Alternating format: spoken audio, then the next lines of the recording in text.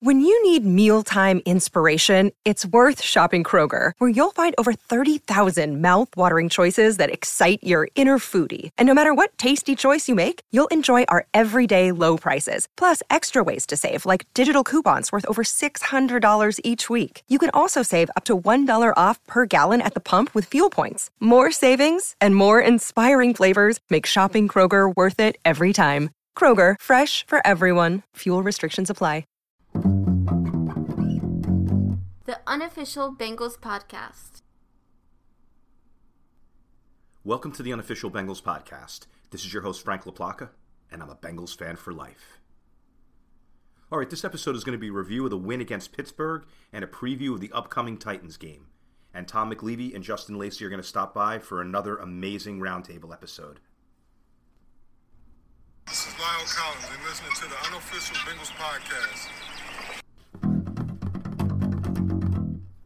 Cincinnati Bengals fans, I would like to introduce Frank LaPlaca. Guess who's hitting their stride at just the right time, just like last year. Here we are heading into Week 12. We're after the bye. It's now the playoff chase, and the Bengals are getting hot. It's a good thing. I cannot wait for the rest of this year. I cannot wait to go in, blast out Tennessee, Kansas City, Buffalo, Tampa Bay.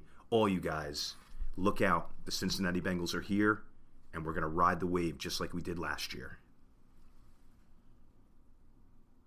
All right, so let's quickly go over some headlines. So the first one of the week is Joe Burrow in his press conference says, "This is one of my favorite wins." And of course it is. You go on the road to Pittsburgh, 355 yards, 4 touchdowns. Joe was pumped up.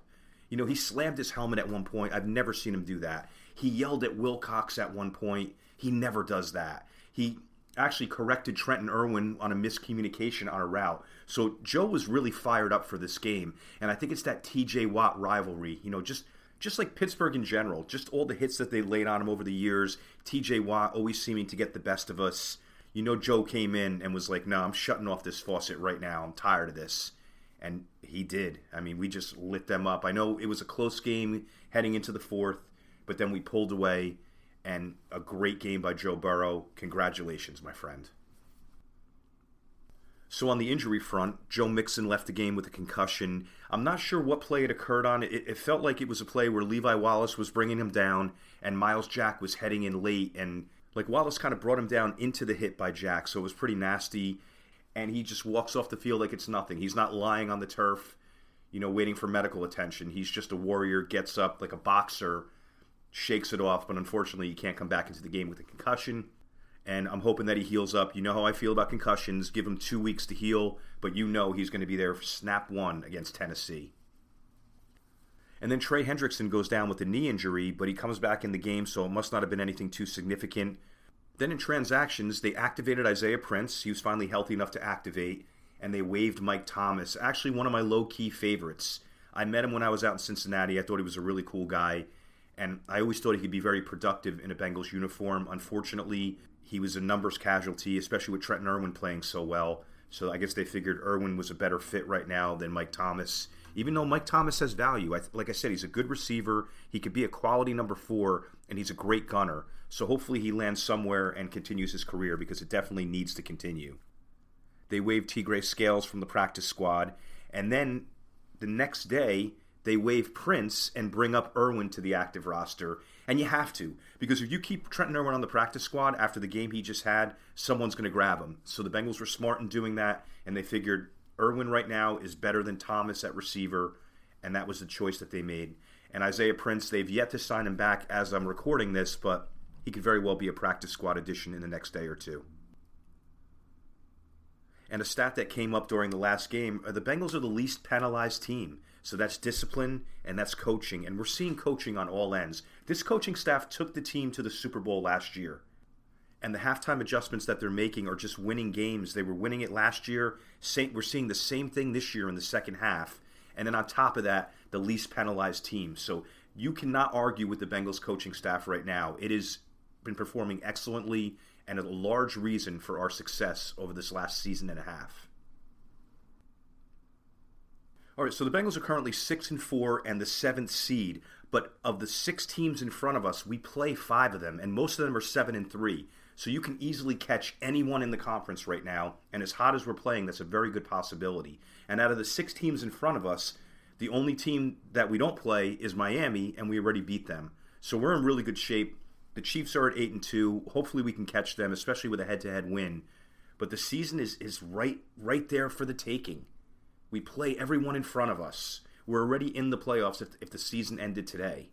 And those first 2 games were killer. In retrospect, I'm looking back and saying, you know what, maybe we should have played the starters a little bit because we came out pretty rusty. Pittsburgh played their starters, and they kept pace with us on that first week.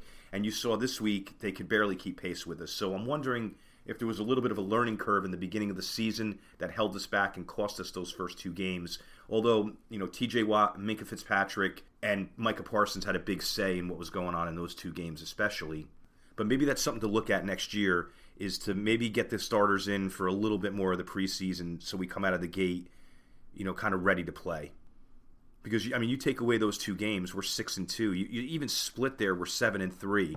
If Clark Harris doesn't go down and we make one more play against the Cowboys, we could be looking at 8-2 at this point. It's a fine line, and you could go back to last year when we had that great record. A lot of games could have went either way, and that's how the NFL goes. But either way, I'm encouraged. 6-4, full head of steam.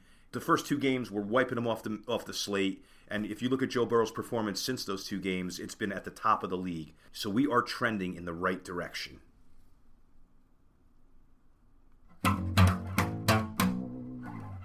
Week 11 review. Cincinnati Bengals 37, Pittsburgh Steelers 30. All right, let's start out with some miscellaneous observations from the game. So the first thing, the white uniforms and helmets, love to see it. It was so exciting to have those new uniforms. Everyone in the league is jealous, as I've said before. There was a couple times, actually, where after there was a commercial, I flipped to another channel, and when I came back, I almost forgot that was us. I'm so used to the orange, and, for a minute, I had this lapse of, like, who is this team? And, of course, it's the white tiger version of the Cincinnati Bengals. So one of the first observations that I want to make is early in the game, we're at a 4th and 1, and analytics and our history, we're in Pittsburgh territory at this point. We've been going for those consistently, and you know what? You're on the road. You kind of want to put some points on the board. The Steelers aren't going to get a lot of points. Typically the way they've been playing this year. So instead of going for it on 4th and 1 and setting them up somewhere near midfield if we don't get it, we kicked the 45-yard field goal. I think that was an excellent coaching decision. When you're on the road like that against a team that isn't notorious for scoring, I think that's the right move, is to grab the 3 points and get out of there and pin them back when you kick off to them. And the Warren hamstring really hurt the Steelers. If you look at what they've been doing this year, he has the 2nd most touches on the team. You're thinking it's all about Najee, but Warren has been a dangerous weapon for them. They're using him a lot in the run game, in the pass game, and having him dip out of that game early really helped us. Joe Burrow had a pretty clean pocket the whole game. That's so nice to see. He took a couple shots. He got sacked twice. But for the most part, he was able to do his thing. And when you give that guy time, it's incredible. And there was a couple times where he was sitting back there with a lot of time to throw. And I'm like, man, if you guys can do this on a consistent basis, we are getting a ring this year. And then the converse of that, Kenny Pickett, a lot of off-target throws. And, he's just not grasping the NFL right away like Burrow did. And I love it. But man, sometimes when a quarterback is going to be good and not good, or great and not great, and the early returns on Pickett are not that great, even though it's just a handful of games. If you look at Joe Burrow's first handful of games, he was already starting to light it up and really had an understanding of the NFL, and Pickett's a little bit away from that right now. I hope it continues. I hope that he's not the guy and they struggle with him for a couple years and they're caught in this constant middle of the pack where you don't get high draft picks and the guys that you have aren't good enough. And that's my goal, is to see Pittsburgh down year after year after year. You can't blame me. I know you guys feel the same way. And then the Miles Jack late hit on Burrow. When Burrow slides, everyone wants to tee off on him because they know if they can get him out of the game, they have a shot at winning. And it happens a lot. And that hit was late. It was dirty. It didn't get flagged. I'm surprised because they really do protect the quarterbacks. Burrow continues to be sensational on 3rd down. That's the money down. If you're ever watching a random game, when 3rd down comes up, that's the time to pay attention because those are the most exciting plays, typically a pass play. a high pressure play. You're either going to continue your drive and try to score, or you're going to give the ball back to the other team. And Joe Burrow just eats up those moments, and he's been sensational on third down all year and for basically his whole career. And we were consistently moving the ball. It's like every time I looked up, we seemed to be like at their 40 or inside their 40. So a great offensive effort. We were just unstoppable the whole game. It took a little while to pull away and to bury them, but you could tell from the beginning of that game that was our game to win. I even said that early in the first quarter. I was like, I know the flow of this game. I know our team. We are not losing this game. But I did say that in the first couple minutes against the Browns as well. But this time it actually panned out, and I actually looked like I knew what I was doing. I know Freiermuth had some catches, and late in the game he had a big play where he got them in scoring range. But for the most part, I think we held him down pretty well, and that's due to Bates and Flowers, a little bit of Von Bell. It was kind of covering by committee, and I thought the run defense played really well. It's so good when you can stop the run. The Steelers coming out with a head of steam, and there's Najee getting like 2.5 yards, and it was happening all day. I know there was a couple big runs. He had the one touchdown run, but for the most part, we were really shutting them down, and that's a credit to all the guys inside, the defensive ends tackle, the linebackers. We'll talk about them in a minute. And we even overcame giving up 10 points right before the half. So at 1:47, they score a touchdown. At the 3-second mark, they score a field goal, and they're getting the ball in the second half. So already 10-point swing right there. They end up taking the lead, and they're getting the ball coming out of halftime. That was a scenario that could have been a disaster. That's definitely the recipe for losing games, but when you make the right adjustments at halftime and you have the superior quarterback and the superior roster, you can overcome those things. Not all the time, but in this case, it didn't matter that they did the whole double dip. And then they start the second half with 4 straight 3-and-outs. Coach Anarumo, that's all you, those halftime adjustments. They were moving the ball, I guess you could say, at the end of the first half. Second half, when we got to think about things a little bit and scheme up, they couldn't do anything. And TJ Watt had that really, really great interception. I'm not going to say it wasn't. I don't like to praise the guy, but he is a great player, and that was a phenomenal play. But our defense stood up just as much. They had the ball on our 21-yard line, and we hold them to a field goal. 1st and 10 from the 21, they can only get a field goal out of that. That's great defense, and that's the way to answer back a turnover and not let the game get hijacked and get away from you. In the third quarter, Pittsburgh had 24 total yards. So that says something because it was all the 3-and-outs, obviously, which kept that time of possession and the yardage down. But the Bengals held the ball for a while in that third quarter, and that's another way to make your opponent not have too many yards or too much time of possession. And then I look up in the fourth quarter, 10 minutes left, and it's still a 27-23 game. So it wasn't over at that point. And, I mean, like I said, I knew we were going to win the game, but I was like, they're dangerously close. One big play or one bad mistake, and this game could go sideways on us. And it didn't. Pittsburgh let the game get away from them. They had 2 big penalties at midfield, which put them into a 1st and 25. They end up punting on that drive, and lights out. All right, let's quickly go over the flow of the game. So we start Bengals 3-and-out, then Steelers 3-and-out. We kick a field goal, they kick a field goal, 3-3. We score a touchdown at the end of the first quarter. Ryan's starting to get going. Things are starting to get cooking. 10-3 Bengals. They come back with that big Najee Harris touchdown, a great play by him. And I'll go into the breakdown of that play on what went wrong in a little bit.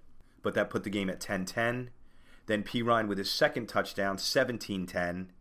But then Pittsburgh scores the touchdown at the end of the half, 17-17. So kind of a back-and-forth game, not totally dominant by us, even though it kind of felt that way. And then Pittsburgh goes up 20-17 at the half with that late garbage time field goal. After the half, we exchange punts, and then Trenton Irwin with that big touchdown. We go up 24-20. They get the Watt interception, and now we're worried that they could go up on us 27-24, but they don't. They kick a field goal. Bengals 24-23 heading into the fourth quarter. McPherson with a big 54-yarder, and then Pittsburgh gets a field goal. Now we're talking 27-23. We have a really long drive. Ryan scores 34-23. McPherson field goal 37-23. You get the point here. Bengals just running away with the game in the second half. And then we give up the garbage time touchdown to them to make it 37-30. But if you look at the last half of the fourth quarter, it wasn't close, and it was the Bengals game all the way. All right, so let's go over some key plays. So late in the first quarter, we have the touchdown pass to Pirine. It was 4 wides, Pirine in the backfield. We did a screen to the right side. Cordell Volson got right out in front. Karras seals off the linebacker, so there was nothing going on that right side. Morgan and Irwin, big blocks downfield. Pirine accelerates right down the sideline, 29-yard touchdown. Great play, great call, and really good blocking on all levels with Volson and Karras, Morgan and Irwin, just everyone doing their job, and Pirine just waltzing into the end zone. Next big play was a negative play for us, and it was the Najee 20-yard rushing touchdown. So what happened was Cam Sample was the defensive end on that side. Logan Wilson kind of got caught up in the muck in the middle and couldn't get out of the crowd, so he was late getting over. And then Cam Taylor-Britt just fell down in pursuit. I don't know if he just fell on that really bad turf that they have there or he tripped over someone's foot. It was hard to tell. It looked like nothing tripped him except the turf. And as a result of that, Najee's running clear to the end zone. He leaps Bates at the last second. Touchdown Steelers. But you saw it was really just a breakdown on sealing that side from the defensive end, and then the rest just kind of fell apart. Next big play was Pirine's second touchdown. You have 3 wides, tight end, running back. And it's just a swing pass to Pirine. Spillane misses the tackle, and it was schemed very well because everyone was kind of on the other side of the field. They had Hayden Hurst going to the back of the end zone on the same side as Pirine, but he acted as a blocker as Pirine got close to the end zone. So I think, great play, great individual effort, great pass, great run by Pirine after the catch, but I think that was really a coaching touchdown. It was just schemed up so well that there was no one left on that side. It was like either Spillane makes the tackle or we score, and that's exactly what happened. All right, the Irwin touchdown, everyone's favorite play, mine too. I was going crazy. He's one of those underdog favorites that you root for. 3 wides, tight end, running back. You have Boyd and Irwin on the right-hand side. They do a little crisscross. Boyd does the out, and Irwin kind of does a turnaround to the outside. Burrow rolls that way. He's got Pirine blocking in front of him, and he makes a pretty accurate throw and a contested catch by Irwin. Again, I thought that was schemed very well. The crisscross kind of messed up the DBs, a little bit of a confusion there. And then most of the action, again, going to the other side and, Joe rolling right and doing. All these touchdowns were the same thing. They were rollouts and swing passes to the right-hand side. I guess we saw something. Pittsburgh should have been thinking a little bit better coaching-wise. When you see a team do that to you once or twice, you can't let it happen a third time. And it sure did. And it also happened a fourth time with Pirine's third touchdown. 4 wide receivers, a running back. Same thing. All the wide receivers are kind of going towards the middle of the field. So the whole action, the whole defense, everything is focused on the middle. Pirine does a swing pass out to the right, just like the other one. Miles Jack misses on this one. And Pirine looked fast and took a perfect angle to the pylon. And that's why we scored. So in all those touchdowns, they were schemed up in a way where it was like you make one defender miss and you're going to score. And that's exactly what we did. So great job by the coaching staff. Great job by Pirine. And obviously, great job by Joe Burrow.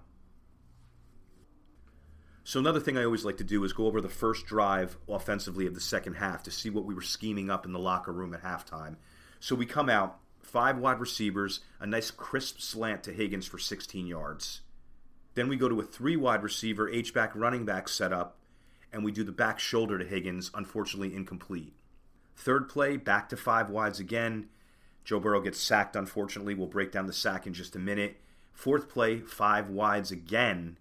Volson got bull rushed badly by Hayward. Joe Burrow had to throw it away. So if you look, those first 4 plays, we came out 5 wide on 3 of them. So that's what we saw. Those are the adjustments that we made at halftime. And although they didn't work on that first drive, they ended up working for the rest of the game. And the 5th play was that beautiful punt to the 5-yard line. All right, on to the interceptions and the how and why of those. On the first, and I'm never going to really blame Joe Burrow. It's just the way I roll. But in this one, the first one, it was Kappa kind of missed a late stunt by Spillane. He got a tip on the ball. Wallace gets the interception. The second interception, TJ Watt wasn't getting enough pressure on that, so he just jumps at the right time. He gets hit as he's tipping the ball, and it falls kind of right into him. Phenomenal play. But those were the 2 picks. Nothing egregious, not these horrible reads. They really both came on tipped balls. All right, now on to the sacks. And this is going to be actually a short segment because normally you have 6 sacks that you have to explain, and Joe Burrow's taking a pounding on every one of them. In this case, there was only 2. So on the first one, Volson lost Highsmith on a stunt, and on the other side, Watt beats Collins with an inside move, so they both kind of converge on Joe Burrow. And that's how Pittsburgh is. They have very good pass rushers, a very good front four. They do creative blitzing and stunting, and obviously on film they saw that Volson has gotten tricked a few times on stunts, and that's exactly what happened here.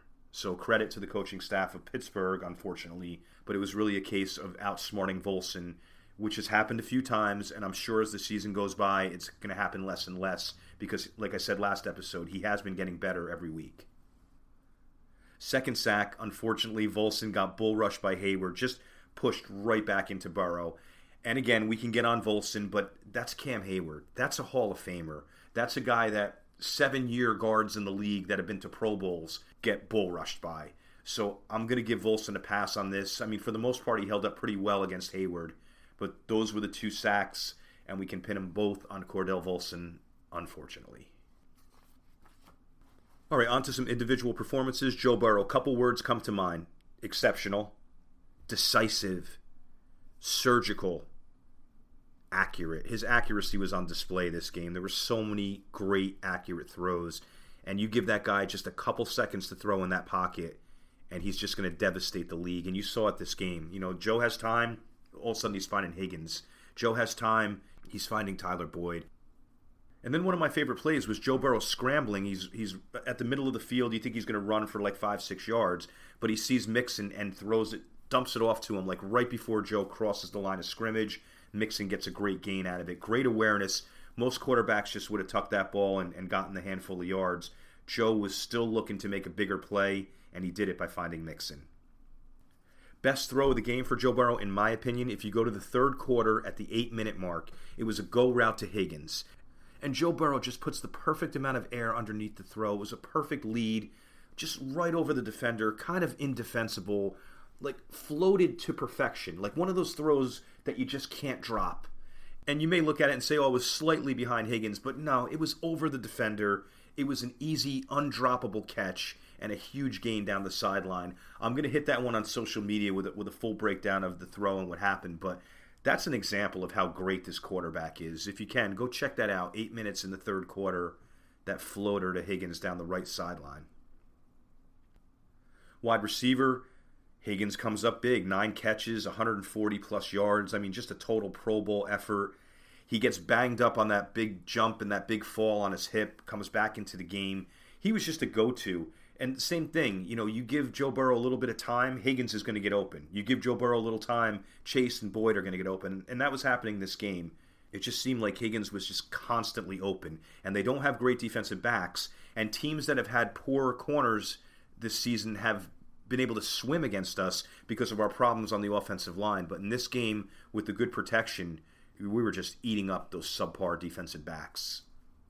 Tyler Boyd quiet until the fourth quarter, and then he makes 2 huge catches, and then he has the onside kick recovery at the end of the game. Regardless, just contributing all the time. I know he wanted to have a bigger game in Pittsburgh because that's where he's from. That's okay. We got out of there with the win. We'll have a 4-touchdown game against Pittsburgh next year. Don't worry about it. They're in the rearview mirror right now. And Trenton Irwin with the big contested touchdown, and also that spin move on a first down play. And also that spin move that he did. I don't see that often, where you think the receiver's just going to go out of bounds or get knocked out, and he just plants his foot in the ground, pivots, and gets another like 20 yards out of it. Excellent play by him. And that was one of those plays where they were like, you know what, we have to keep this guy on the 53-man roster. Excellent awareness, excellent route, great hands, and a great move. A great unexpected move. I mean, even me in my living room never saw that coming. And Hayden Hurst had a couple nice catches. Not his biggest game stat-wise, but you know, he made catches when we needed to, got a couple first downs for us. And, you know, not every game is going to be 8 receptions for 70-plus yards. You know, this is one of those games where it was a Higgins game and a Pirine game, and the other guys were role players, and they fulfilled that role to perfection. On to running back, Joe Mixon, a few nice receptions early until he went down. He only had 20 yards rushing, so that was a little bit of a slow go. And then Pirine comes in. 3 receiving touchdowns, a Bengals record, and just running the ball hard, breaking tackles. A couple plays where I thought they had him bottled up, and he still goes forward for 4 or 5 yards. So don't sleep on Samaje Perine. I talk about it all the time. A lot of Bengal fans get on him for whatever reasons. You want to see Chris Evans in there. You're mad at him for the interception in the playoffs. Maybe we're mad at him because he didn't dive like we wanted to the last play of the Super Bowl. Those things stack up. But, man, he's a baller. When you put him in there, he performs. And I love having him on this roster. Offensive line, we talked about Volson already. A couple rough plays against Hayward. Missed a stunt. But for the most part, held up pretty well. The whole line did. Karras and Kappa, that's all I say every episode, is that Karras and Kappa played excellently. And this game was no exception. And I was watching Kappa a few times because he was right in the heat of the action. And he's a strong guard. And he just really held up. And I think he's our best offensive lineman right now. And I thought Collins had a pretty good game. One thing, I want to see him stay on his feet more. I see him on the ground way too much for a guy his size. And there was one play where he tried to cut TJ Watt, and Watt got to Burrow on that. But aside from that, a really good game out of him. It's not easy to play right tackle against TJ Watt and all the tricks and games that the Steelers play. And I think he held up very well. Credit to the offensive line. Joe Burrow had plenty of time to throw, didn't get too banged up. And again, if we keep doing it that way, the sky is the limit. All right, on to the defense, the defensive line. DJ Reader, was nice to have him back. A little bit of a quiet game, but you still saw us shut down the run game. Not a lot of big splash plays out of him, but just having his presence in there really helps. Hendrickson with the 2 sacks. He had a pass breakup in coverage. He was all over the field. And him and Hubbard, they just seem to get stronger in the second half. If you look at their sacks, Hubbard really comes alive in the second half. And it's like Hendrickson just has that motor that doesn't stop. It seems like Hubbard is so well conditioned, but really big-time second-half players. They're playing well 4 quarters, don't get me wrong, but really shining after halftime. And Hubbard had the 3rd down sack. He's active in the run game, so he's having his best year as a Bengal. He's playing strong late in games, so an excellent season out of Sam Hubbard. B.J. Hill had a low-key, really good game as well. If you saw, he was in there on a lot of run stuffs or just occupying guys so his other teammates can make tackles. Great year out of him as well. Linebackers, Jermaine Pratt, best game he's ever had as a Bengal. Yes, the interception in the playoffs is the magical moment, but this was his best game. He was all over the field. He was in the backfield. He was making plays downfield. He was making tackles in open space. He was just sideline to sideline, playing tough. If he played like this every game, that's a Pro Bowler, and it's nice to see that he's got those flashes in him, and I think he's having a great season as it is. Logan Wilson showing the range as always. He's so good. Again, low-key. Pratt and Wilson, no one in the league is really talking about him, but they're really major contributors to this defense. And Wilson with the short tackling, the range, he's out there in coverage as well. Just a 4-down linebacker. Defensive backs, Cam Taylor-Britt, trial by fire here. And although he gave up a couple big plays, he got beat on the overthrow by Pickett. That would have been a touchdown to Pickens. And, he fell down on the 1 touchdown. I mean, you can name a handful of negatives, but if you think about it, he kind of locked down that side. What did Deontay Johnson do this game?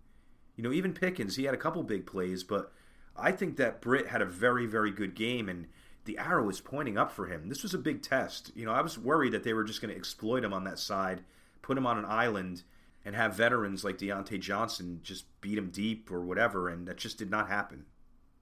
And great tackling out of him. The one play on Freiermuth, he didn't wrap him up. He just laid his shoulder into him. And sometimes you'll see a DB do that against a tight end because they don't want to end their season, going head-to-head with these guys. But, aside from that one big hit, not wrap up, he was tackling very well too. So I'm very excited at what I'm seeing out of him right now. And Eli Apple had a good game. I know he got beat by Pickens for the touchdown, but, no one's perfect out there. It's a tough position to play. And I really think that he had a positive game, not a negative game. And that's the same thing. There's just some guys that have bullseyes on him, like Pirine. For some reason, the fans just want to see him not do as well. And Apple, if Apple makes a mistake, everyone highlights it. But they forget about the 19 plays leading up to that where he was locked down. On to special teams very quickly. Drew Chrisman, exceptional debut. Couple punts inside the 10. Really strong leg. Holding was not an issue. I don't know what's going to be happening from here. Based on that performance, he's playing against Tennessee, and we'll see how everything plays out. Glad we were able to keep him in the building because he very well could be the punter of the future for us. I thought Travion Williams was returning kicks with a purpose, and even the couple plays that he got in as running back, He was playing with a purpose. He was playing like a man saying, I want to show the world that I'm a great player. And he's always someone that's exciting for me to watch. I'm glad he got his opportunities. And look for him to get a few more opportunities down the stretch with Evans out. And now we don't know Mixon's status for next game. But having Travion Williams active is not a bad thing. Stanley Morgan continues to be a Pro Bowl level gunner. And then the only other thing, we were having some issues covering kicks. In the last couple weeks that's been going on. And I'm shocked because we have very good coverage units. Coach Simmons will get that addressed and get that fixed. I'm not worried about our special teams. I think they're a strength for this team. They have been for a long time. And I don't see anything changing. Just a bad trend the last couple weeks. So that's it. A big win over Pittsburgh. Divisional win. Couple games over 500. All the momentum in the world. Look out, NFL. The Cincinnati Bengals are arriving.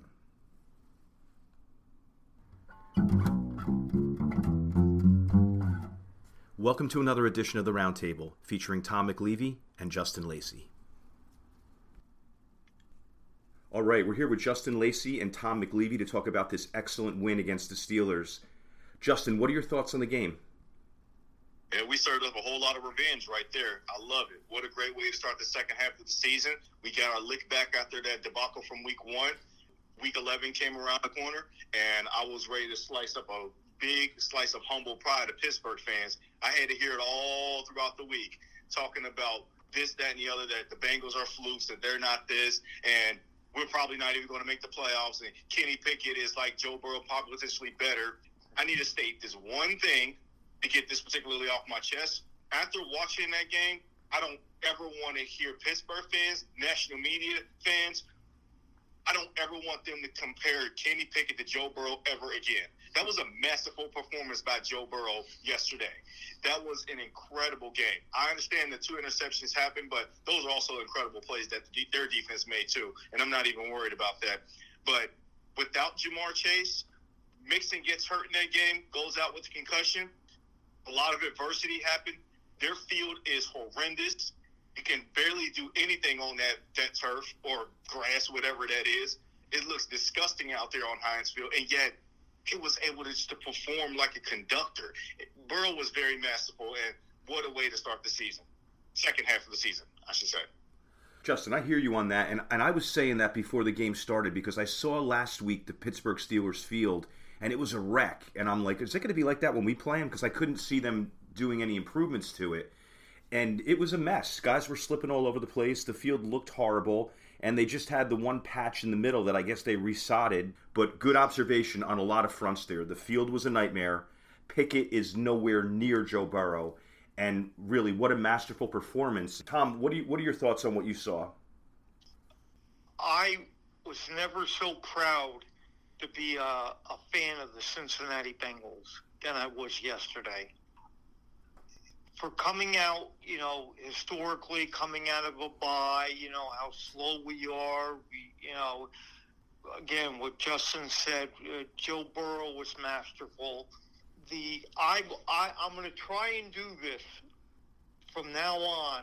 I will never question the coaching staff or why players are playing or on this team ever again, because this team showed the depth that they have on this roster. The people that stood up and made contributions yesterday. I was never so proud in my life watching a game than I was yesterday. And Kenny Pickett, he's a backup. Tomlin ought to give money, his past earnings, a percentage to Ben Roethlisberger, because that game yesterday, if Roethlisberger was playing it, that's a game we would lose. But Pickett showed that he's not a good NFL quarterback. I don't know what's going on lately. We're seeing a new Tom McLeavy, a softer side. I'm surprised, Tom, because usually you are just straight. I'm going to try, but who knows what happens next week. And I don't believe you that you're never going to criticize the coaching or the front office again. But it's still nice to say because it is a feel-good week with us beating Pittsburgh. Another thing that I was noticing during the game, and maybe I'm just I'm just so pro Bengals that I don't see the other side. But it always seems like other teams are really cheap shotting and playing more dirty than we are. Justin, were you picking up on any of that in the game yesterday? Absolutely. It started after Joe Burrow slid for a couple of yard gain. I'm not quite sure if it was for a first down or not, but that should have been a 15-yard penalty added when Miles Jack lowered his head deliberately to hit Joe Burrow after he clearly gave himself up. I already knew what kind of game this was going to be since then. The Bengals essentially had to overcome the refs, the biasness of the announcers, and their fan base to get this win. That's what makes this game so much more impressive.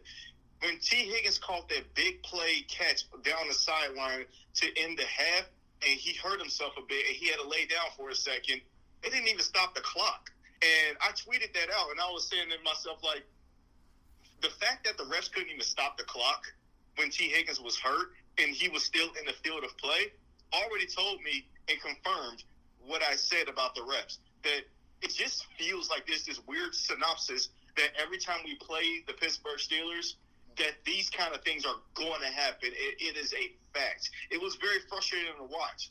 I couldn't stop hearing the announcers talk all glowingly about T.J. Watt, even when we had the ball, even when the Steelers office had the ball, and it was like, hello, we're the one with the all-pro level quarterback here. We're the one with this Super Bowl AFC champion level roster right here, and yet you're talking about this team as like we don't exist. It just very reminds me so much of the teams that we've played, the Steelers in the past, when they had Roethlisberger, we had Dalton, all this and that and the other. But yes, I absolutely did pick up on that. And it was very frustrating. But you know what? That's why this game meant so much more to me than a lot of people and a lot of us Bengal fans, because we actually won the mental game. They thought that this was going to get in our heads, that they were going to laugh at us and all this, that, and the other. That the fans were going to start dancing and playing Renegade in the crowd so loud. No, you just saw Burrow just calm his offense down, and it was like, we got this. And guess what? They were the big dogs on campus, and they showed them what's up. I love it, Justin. We see things out of the same lens, too. I was wondering on the Higgins thing, when he goes out of bounds like that, he's still in the field to play, basically, and you're just seeing the clock go 52, 51, 50. I'm like, is this the NFL, or where are we at here? Tom, what are your thoughts on what you're seeing out of us defensively in this game? People standing up and making plays. Pratt, huge game yesterday. Wilson, of course, steady. With Reeder back, it just fortified that defensive line. Taylor Britt, I thought, played a good, solid game. You know, of course, they had to pick on one of them, so Eli Apple was the guy. But still, I mean, overall, I think in the second half they made adjustments, making adjustments at halftime, and guys making plays. I hear you on that, Tom. Let's move on to another aspect of the game. Justin, what were you thinking when the Steelers took the lead in this game? Were you starting to feel like, we're in their park and things are starting to get away from us? Like, what was your general thought at that point? If I had Marvin Lewis and Andy Dalton at quarterback, yes, I would have said, here we go again. But I didn't feel that way because we have number 9 at quarterback. And then when I mean number 9, we all know what I mean. Joe Burrow, Joe Shiesty, Joe Burrow, however you want to prefer to call him. It was very apparent to me that it was happening early on in the game. Like the overall feeling that I got from the Bengals offense beginning of the game was that this team is going to set the tone early and that they're going to force Pittsburgh to keep up. And to Kenny Pickett's credit, although he had a lot of help from the refs, with some bad and terrible calls, Kenny Pickett played solid in the first half. I'm not going to sit there and then just degrade him, even though I said I don't ever want to see Pittsburgh fans comparing him to Joe Burrow ever again. But this was about Joe Burrow.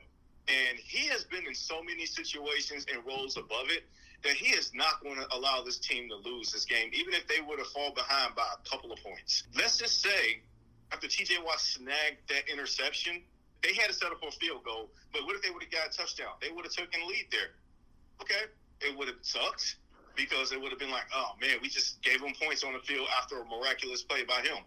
Good job. But at the end of the day, you're still going to lose this game because no matter what situation we're in, Joe Burrow is our quarterback, and he's not scared of nobody. And you can talk about Minka Fitzpatrick being on the field again. You can talk about T.J. Watt. You can talk about all these guys, Alex Heisman winning Defensive Player of the Week last week. But it didn't faze me not one bit. However, I would have said this, though. If we would not have pulled that game out, the Bengals did not deserve to make the playoffs.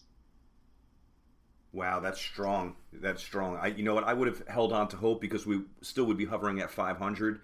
But I hear you. It's not just about having a 500 or better record. It's about having momentum. And as I know you always like to say, Justin, statement wins. So speaking of playoffs, Tom, we're heading into the stretch now. And now we have Tennessee coming up at Tennessee and a whole gauntlet of playoff teams in front of us. What are you thinking about how we fare after this game heading into Tennessee? Well, now we get into the meat of the schedule. Like you said, we're playing all playoff caliber teams now. So, I mean, I would love to see them win this week. Just to set a flag on Tennessee to say, we still got you. So, my outlook is let's see what happens this week. Let's go for the win in Tennessee. And then there's a lot more teams left on the schedule that are playoff caliber games. So, I'm just looking forward to this weekend. And the Bengals are really showing the NFL that they're back. I am with you on that, my brother. And, I mean, I just don't like Tannehill after what he did with Malik Willis with the I'm not mentoring. It's not my responsibility to mentor. It just has not sat right with me since he said it. So he's become like one of my least liked NFL players. So to go in there and embarrass him in his home field again would be phenomenal. And like you said, Tom, it would make a statement to Tennessee, just like we made to Kansas City, like, hey, we got your number. You're going to not want to come in and play the Bengals on any given Sunday. And if they do pull off the win this week, will Tennessee start to think, maybe we should play Willis because, Tannehill has, limitations on him, and the Bengals sort of know what they are. So I think it is a big game for Tennessee and Tannehill. Well put. And hopefully Jesse Bates gets an interception on the first throw of the game like he did in the playoffs. All right, so the last thing I wanted to hit is, Justin, all right, say, we're always talking about the national media and, how much they're disrespecting the Bengals. If you were speaking to the national media or asked to speak on the Bengals' behalf for the national media and them saying, are the Bengals going to the playoffs? What would your response be at this point? Well, for starters, I'll look at those national media folks with the biggest look on my face, like, why on earth would you need to ask that question?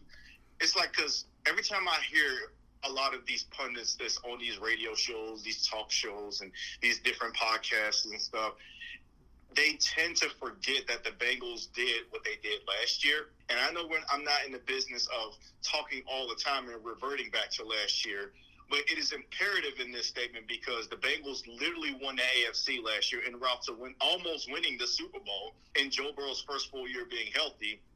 It seems like that people just already just wipe the floor off of it, like they're automatically going to regress and forget that ever even happened. But let that have been the Kansas City Chiefs that did what we did last year, or the Buffalo Bills that did what we did last year, or the Los Angeles Chargers that did what we did last year. They're going to constantly keep respecting those teams. They already do now, but they're going to keep constantly mentioning those teams as the creme de la creme of the AFC. But the Bengals are just a team that's just sneaking away in the hunt that, hey, they'll probably get in. No, the Bengals are going to the playoffs. I don't care about the gauntlet of the schedule. You know what I say to that? That's baloney. Because people mention about the gauntlet of the schedule, and you're going to hear all of that, by the way. Every single game is going to be a dogfight. The Bengals got a tough opponent. Okay, well, people tend to also devalue the minimize the efforts that the Bengals have done after the Bengals proved them wrong. And I've seen that all throughout last year, stretched in the postseason too. They said that we were going to potentially be upset by the Raiders in the first round of playoffs. Now, majority was on the Bengals. They put money on the Bengals. But they really banked on Derek Carr and the Raiders upsetting the Bengals in the first round of playoffs. Well, they didn't. Then what did they call? Oh, that was against the Raiders. Okay. We went on the road to the number 1 seeded Titans. Oh, you got King Henry back. Oh, my gosh, how are you going to stop them? Yeah, we pulled off that upset pretty good. Now, did we? Oh, well, the Titans are the worst overrated number 1 seed in all of history. Okay, so we're going to move the goalpost there, too. And then, surely enough, we can't beat the mighty Chiefs in Arrowhead, right? We saw what happened in January to kick us into the Super Bowl, huh? But then we're saying, well, Mahomes choked in that game. It's all these moving of the goalposts and devaluing the Bengals wins. But if there was literally any other team that pulled off what we've been doing, they would give them all this praise. So, no. If I'm speaking on behalf of the Bengals, yes, the Bengals will go to the playoffs. The Bengals may also actually win the division, too, by the way. I'm not so sure after watching Baltimore on Sunday against the Carolina Panthers, who they seem to struggle so mightily against at home, by the way. And that was the same Panthers team that we unleashed 35 points at halftime. And they scored nothing. The game was well endowed for them. That game was well endowed out of hand for them by halftime. And yet they have to struggle against them coming off of their bye week.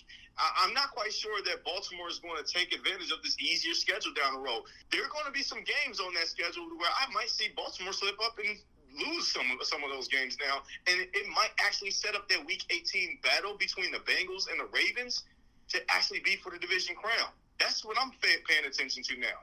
And if you're the national media folks, you would be paying attention to that too, because look at the slate of games on that Sunday for Week 18. Somebody got to get flexed into that Sunday night primetime game. It actually might be this Ravens-Bengals game. Just to run off what Justin put beautifully. This media, for some unknown reason, they will not give the Bengals or Bengal players credit when credit's due. It's frustrating, but, hopefully when we pull off the win this weekend, they can start realizing that the Bengals are for real. And I got to echo a little bit something here that I wanted to mention along with that. While we're going down the stretch of this tough season, I think that Burrow and the Bengals offense may have finally cracked the code, the stuff that we've been talking to them about when it comes to playing against elite pass rushers. TJ Watt hardly did anything outside of that miraculous interception that I thought that it was great play by him. But TJ Watt didn't really do anything. Week 1, he wreaked havoc all game long. It was really frustrating having to go against him. This time around, he was a handful, but we kind of paid attention to where he was at. They put it on the stat sheet that he had half a sack. That was not his sack. That was Alex Highsmith. He had that sack. Yep. TJ Watt wasn't there. He came there late, put it that way. But anyways, if the Bengals offensive line, who played so much better, if they can play like that against these elite pass rushers, and the Bengals offense can game plan to not fall right into the hands of those guys, and I'm talking to Myles Garrett, when we play the Browns again later on after the Chiefs, the Bengals will not lose another game. They obviously have the opportunity to lose these games, but I believe more so that they can go practically run the table. And I said last weekend in the round table, everybody wants to talk about this gauntlet of schedule. I'll keep reiterating that part, that, we got this team coming up. But in reverse order, those exact same teams have to play the Bengals. They have to play us. And it is not going to be an easy challenge for them. And I bet you Tennessee fans are sweating bullets because they've been on a nice little streak. They play some really good football. But, man, I don't think that they're ready to see this level of Joe Burrow. They can bring up the 9 sacks in the playoffs all they want to, but that's not happening again when we go and see him next week.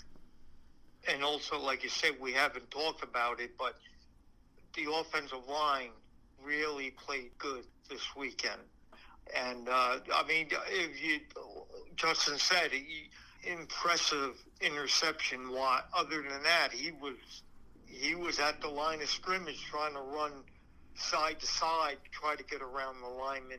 The only lineman that had a tough day, per se, was Volz. But, other than that, the line played great. And hopefully now, like and Justin said, they got to play us. And one of these days, the media will pick up on that. I love that, and I was thinking of that before too as we were talking. Like, yeah, you're right. We have to play the Chiefs, we have to play the Ravens, we have to play the Bills, but guess what? They have to play us.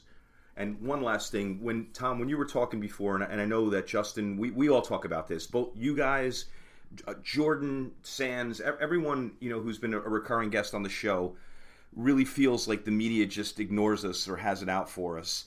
And I felt the same way. I kind of don't care. I just follow the Bengals on my own. I don't care what ESPN is saying. And half those guys that, they can't even name our backup guard. So it's like, what stock can I put in your opinions? But what I was really thinking is, I'd rather be this, right? Wouldn't you guys rather be the ignored one, the one with the chip on your shoulder, than the Dallas Cowboys or Bill Belichick, where or the Steelers, all the we'll call them the golden children, the golden child. I almost like it better being where we are than where they are. Justin, what are you thinking on that?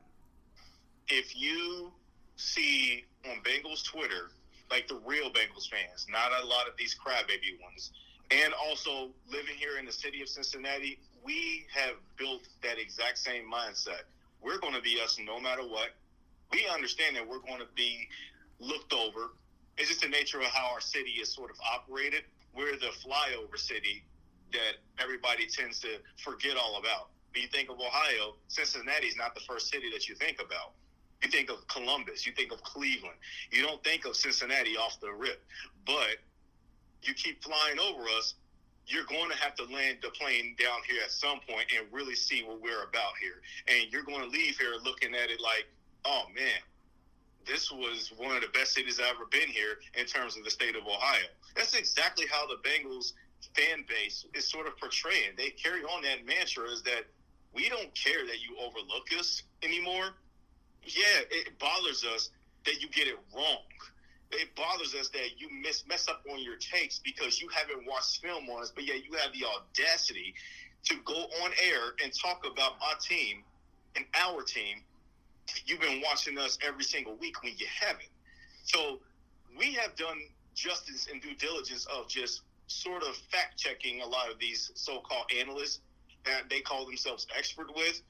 And I think that that's what the beauty of the Cincinnati Bengals are about. But sure, go ahead and push your agendas.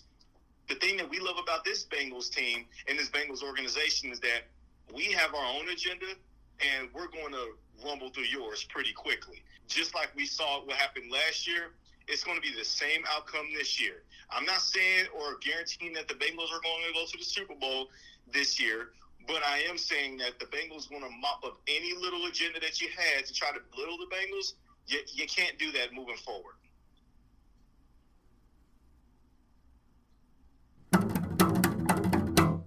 Week 12 preview. Cincinnati Bengals at Tennessee Titans.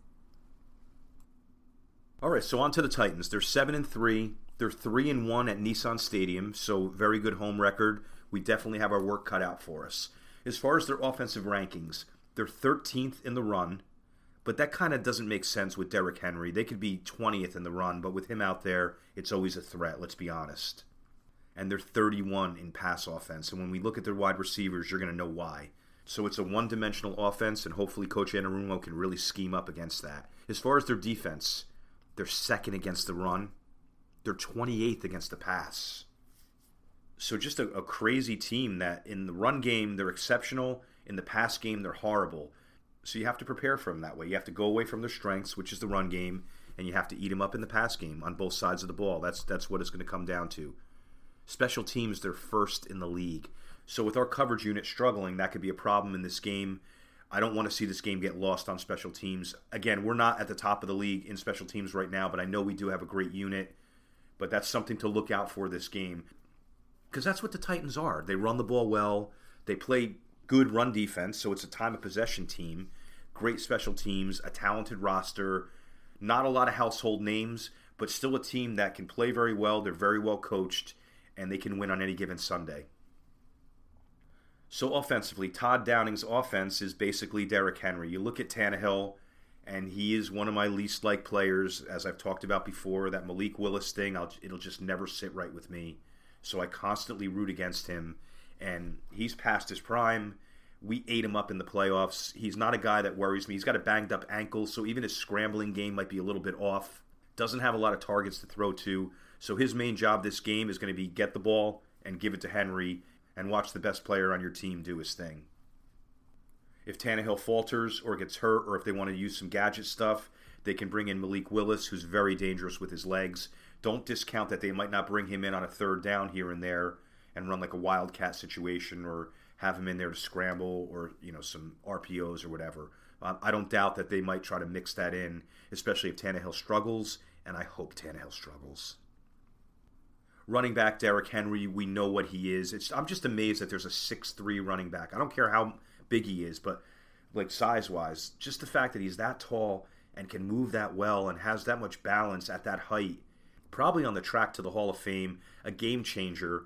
Our run defense is excellent, so hopefully he won't be the deciding factor in this game, but he's the kind of player that can eat you up. And especially in the fourth quarter, if they have a lead and they're just leaning on him, that's one of those frustrating games where you just can't get the ball back. Dontrell Hilliard gets to share carries to spell Henry, but it's really Henry's show. Wide receivers, there's just not much there. They're blocking half the time. Treylon Burks had a good game last game, so he might be someone that's on the verge of breaking out, but I'm not really worried about him. And they just don't use Robert Woods effectively. He was such a good player for the Rams, and all they do is block with him. He gets like a couple receptions a game. They use him on jet sweeps. Just a total waste. I think they could be using his skills so much better unless he's past his prime. But aside from that, it's a bunch of no-name wide receivers. I just don't think they're going to get us in the air.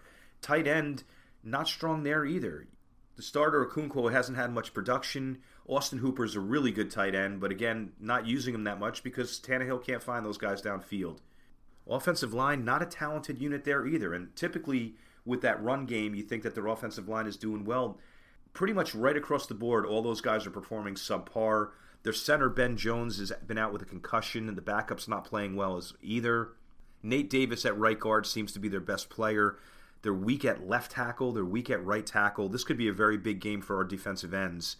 So, on paper, you think that they're going to have a good line, but when you really look at what they're doing, they don't. How many times have I said it? I can't wait for Hendrickson to get a piece of Tannehill, and that dream is going to come true this week. What do you do to stop this team?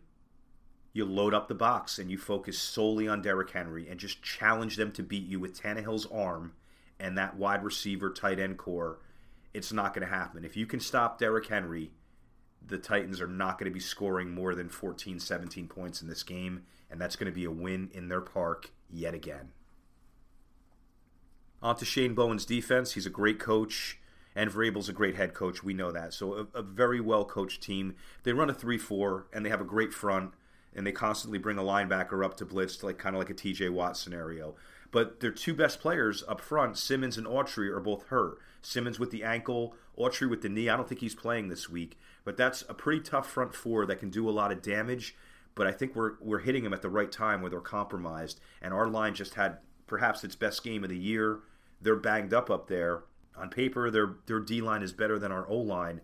But in this game, with momentum on our side, injuries on their side, we can neutralize that. And if Simmons is banged up and not performing well, and if Autry's not playing, Joe Burrow's going to have a field day.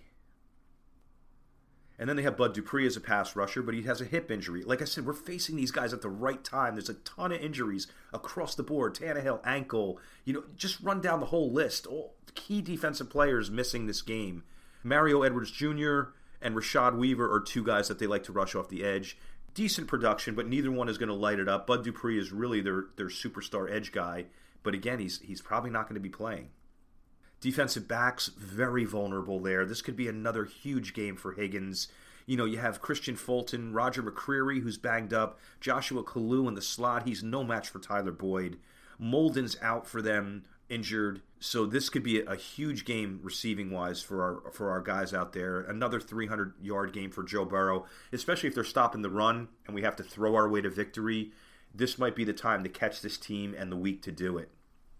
Linebackers, David Long is playing very well for them. Monty Rice, not so much.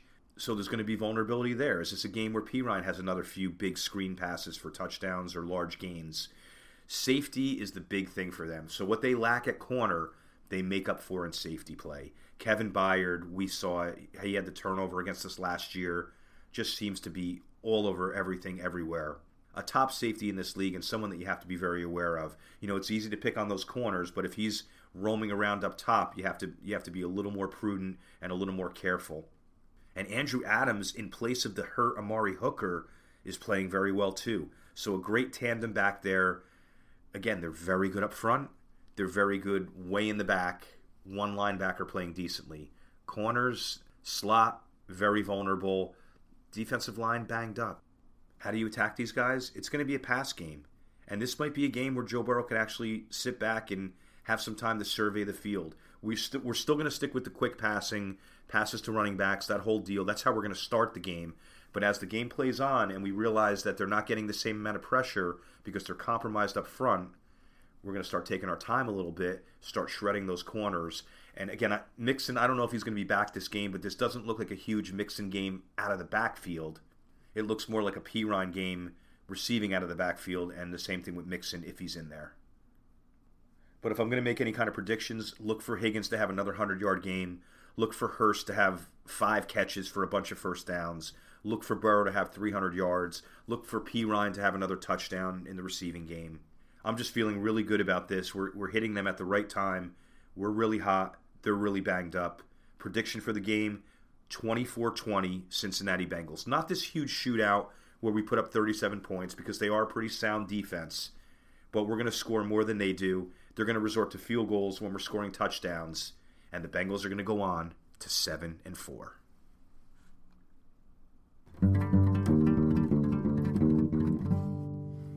AFC North standings. The Bengals are currently 6-4 and in second place in the AFC North. They trail the 7-3 Ravens, and they lead the 3-7 Browns and the 3-7 Steelers. That'll do it for this episode. Next episode is going to be a review of the Titans game and a preview of the upcoming matchup against the Kansas City Chiefs. And we're also going to welcome in some special guests as well. I'd like to thank @Bengals Highlights on Instagram, the best page out there. Really cool highlights, really cool music. Definitely something you should check out.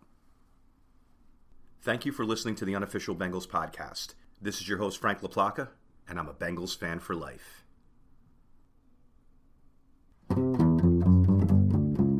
The Unofficial Bengals Podcast.